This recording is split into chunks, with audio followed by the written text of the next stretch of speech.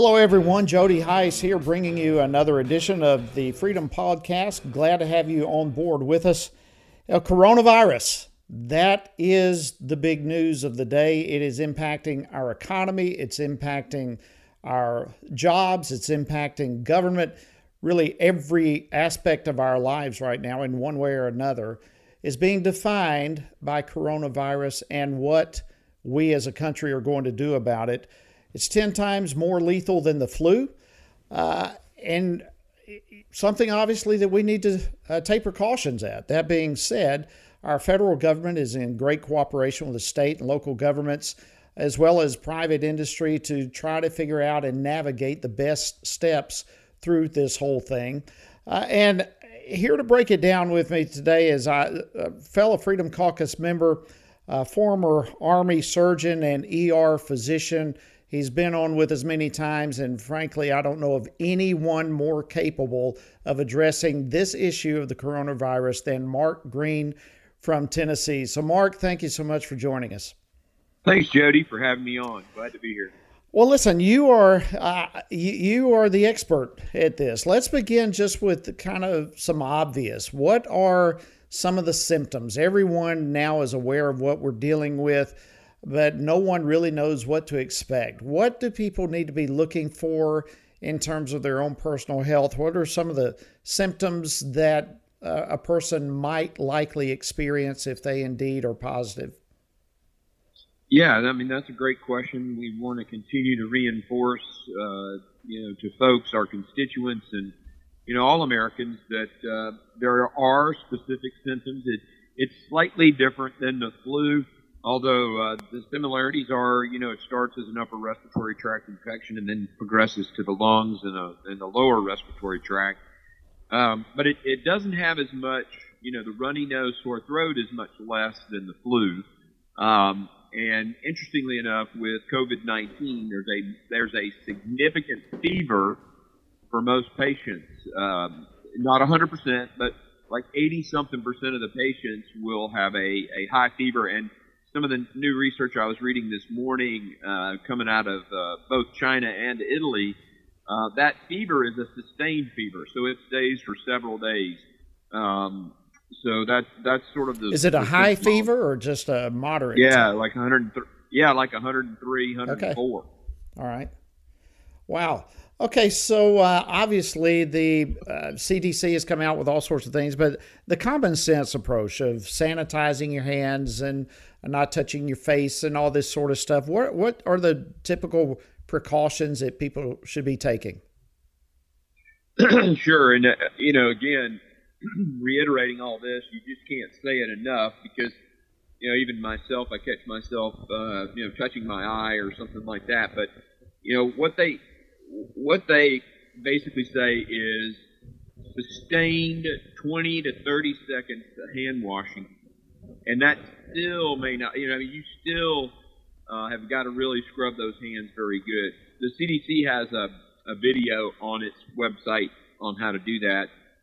Very clearly, hand sanitizer works if you can find it. Right. I guess rubbing alcohol would rubbing alcohol would work. The hand sanitizer that you buy has a 90+% alcohol level, so you probably could use Everclear as well. Some of the alcohols that are very, very high in alcohol, but it would have to be very, very high in alcohol. Not your standard, over-the-counter liquors are going to work, but it's got to be something like rubbing alcohol or Everclear, something like that. Let me ask you this. Just yesterday I saw an article that said 6 out of 7 of those who are low-risk individuals really don't even experience symptoms with this. Is this what is that all about? Yeah, about 80% of patients are considered mild to moderate. 20% are considered severe or critical, and the critical is about 5% of the people who get the illness. So those patients that are considered mild, they won't even hardly show symptoms. They may not ever even know they're infected and then go and transmit the disease thinking that they're well. And that's the challenge with this particular virus and why the social distancing is so important. important. Even well people, can also still carry the virus. All right. Well, one of the things that we've all been watching, all the CDC personnel and Dr. Fauci and all these different ones talking about a curve, and that one of the things that we want to avoid is a huge spike to where a mass number of people get infected at the same time and overwhelms the medical community, hospitals, and so forth. And so the severity really increases, obviously, if our medical institutions and hospitals are overwhelmed. So how do we flatten the curve there? Can you talk to us a little bit about that? Yeah, what we're talking about doing is right now we're in the exponential part of the curve. So every day more people get sick than got sick the day prior, and significantly more, right? So what we want to do is decrease the rate of spread of the disease so that, everybody's going to get it. This thing's going to pass through. We're not going to be able to stop that. But the question is how quickly people, particularly those people that are going to need medical resources, so that means a hospital bed, or unfortunately for those that need a ventilator, sort of toward the more severe category, the critical category, if we can spread it out, meaning the rate at which people get sick, then we never rise to a level that's above the medical capacity of, say, ventilators or bed space. And as long as everybody's adhering to the social distancing and not going to visit nursing homes and not going to the hospital unless you absolutely have to, then we'll be okay. We'll be able to flatten the curve, so to speak. All right, Jody Heiss here. We're with the Freedom Caucus podcast. Joining me, Dr. Mark Green, a fellow Freedom Caucus member from Tennessee. All right, Mark, let's talk about what you just alluded to, but a little bit further. We obviously have some disproportionate, if you will, high-risk individuals, people probably over the age of 60, certainly individuals with immune deficiencies of one type or another. But right in the middle of all this, we have our millennials who are obviously going to be low risk in all of this, and yet we're being told that they are going to play a significant role in this whole spread or lack of spread of coronavirus across the country. Explain the importance that this thing would have to the millennial age group. Yeah, sure. It's, what we don't know and what we do know. We do know that adults with lower symptoms can carry the disease to someone else. And the millennials are typically in that age group where their symptoms are going to be very mild. And so they're going to want to continue to go to work. They're going to want to continue to go to bars. They're going to want to continue to go to events. And what the president's task force is asking them to do, you're the key. You're not going to feel sick. But if you feel sick, it's going to be mild. Don't take it lightly. It could be COVID-19, and you could be spreading it and putting other people who are more vulnerable at risk. So we have, with that, an issue with the testing. The tests have been rolling out relatively slowly. There's been no fault of anyone in particular. We just want to make sure what we're being told by the CDC, that they're trying to get the right test, make sure it's accurate and all this kind of stuff. Well, that is now in process of being rolled out. So we're going to see tens of thousands of people now being tested. Obviously, we're going to see a sharp increase in the numbers of people who actually are testing positive for coronavirus. That in itself does not necessarily change the curve, because those people are affected now, whether we know it or not. We're just going to start finding out as the testing comes about. How important is this whole issue with the testing? I think it probably, in my mind, it's important because it lets us as a society know how widespread the problem is. But from an individual person's perspective, if there's no cure or no vaccine, they're kind of in the same boat with the test or without. What is the role of the test? So, obviously, the test doesn't save anybody's life. You don't take a test and it heal the disease.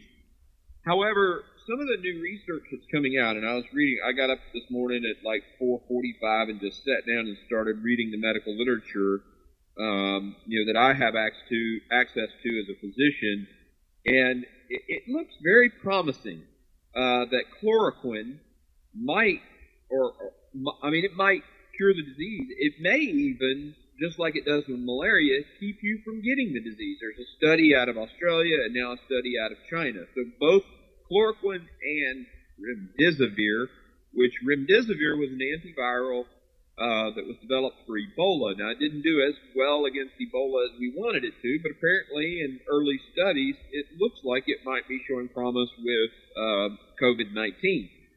So, that makes testing a little more important, because if you've got flu, well, we'll give you amantadine or Tamiflu. And if you've got COVID-19, well, we can put you on chloroquine and remdesivir. So it's now becoming a little bit more important to have the test, at least for those individuals who are symptomatic. If you're not symptomatic, the test is an advantage to us in terms of transmission and determining if the person, like Dr. Fauci told us the other day on government oversight, we still don't know 100% if children are carriers. Can a child who's asymptomatic give the disease to the grandparents that they're visiting? But wouldn't you kind of presume that they do? Sure. It would make sense. Right. But we don't know. And medical guys, they like to work with certainty and understand exactly what that degree of certainty is with what's called the confidence interval. Biostatistics gives them the ability to say, well, 1 out of 12 times, X is going to happen. 1 out of 4 times, Y is going to happen. So they like to think along those lines. Well, let me ask you real quickly on the 2 medications that you mentioned.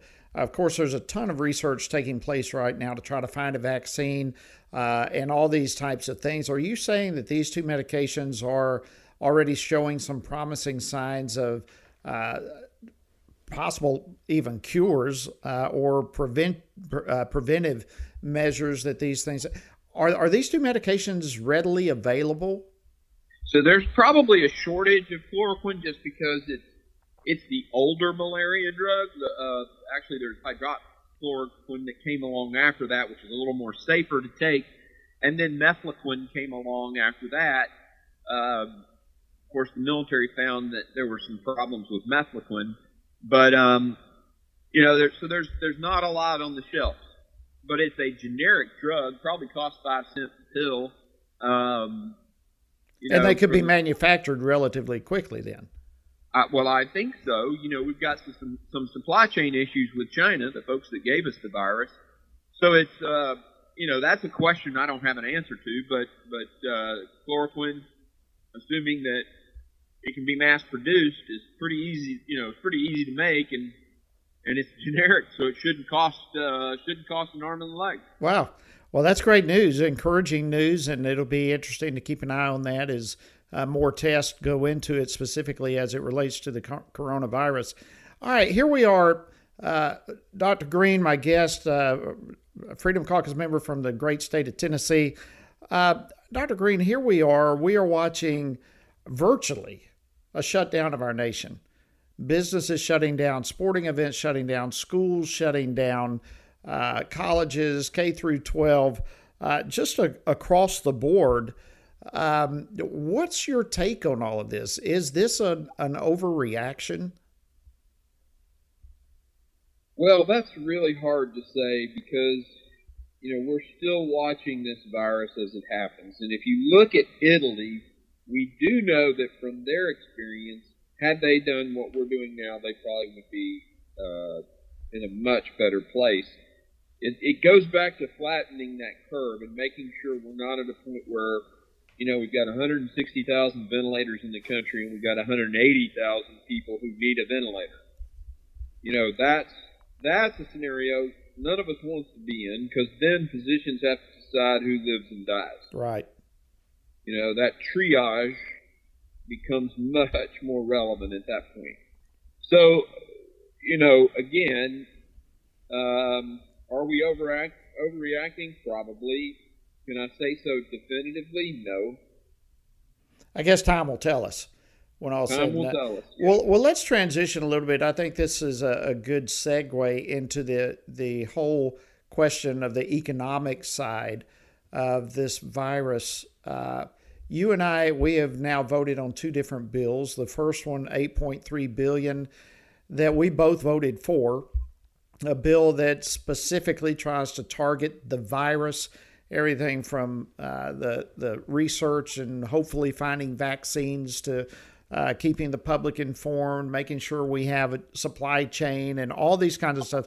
Very specific to providing research and hopeful answers for the virus and for states to be able to do the same. The second vote that we took, we both voted against. It is much broader and, in my opinion, will be devastating to small businesses.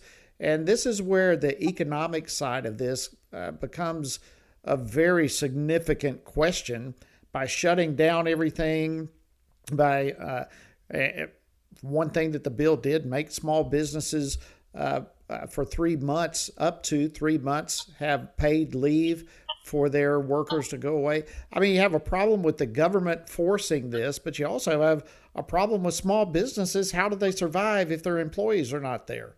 So talk to us a little bit about the economic side of this thing. Well, it's just the heavy-handed government. Another example of the heavy-handed government. What the original bill, the 110-page bill that was passed Friday night, well, I guess I should say early Saturday morning, around 12:30, 12:40 a.m., that bill really penalized the businesses out there. Well, first off, it was just businesses 500 employees and less, which, we're not going to, compel Google and the big companies out there to do this. That's totally unfair. But you take that small employer who, let's say he gives 3 weeks of sick leave a year. What the original bill did is it said, okay, you have to tack on 2 more, meaning 5 weeks of full pay sick leave, and then, you mentioned the 3 months after that of 2/3 pay. So, that's family leave. That comes under the family leave side. Exactly. So there's potential that an employee would have to be paid for 4+ months. Hey, what business can survive that? Yeah, I know very few that can take that kind of cash flow hit and continue to prosper. And if you do it if you fix it in terms of the tax credit, well, one, that's a delayed payment. And two, if you're an entrepreneurial business and you're just getting started, you don't have net revenue, so you don't pay taxes. So that business just goes out of business. Now, the correction that came out, it was supposed to just be a technical correction, but wound up being 89 pages on Monday to fix what was broken in the one they forced through on Friday. That bill, potentially, and we're still digging into it, may have fixed it with a payroll tax credit, meaning if a business has, let's say they have $100,000 worth of payroll every 2 weeks, then they would pay to the federal government payroll taxes of $15,300 every 2 weeks. Well, if they've got 4 employees that are out, they're having to pay sick leave for those guys. Let's say each of those 4, makes $1,000 a week or $1,000 every 2 weeks. Then instead of paying $15,300 to the government, that person would pay $11,300 to the government. And, that puts an immediate positive cash flow answer to the problem. The other fix that they put in there is they fix that concurrency, so the sick leave that's mandated can be served concurrent with whatever else that the employer had offered.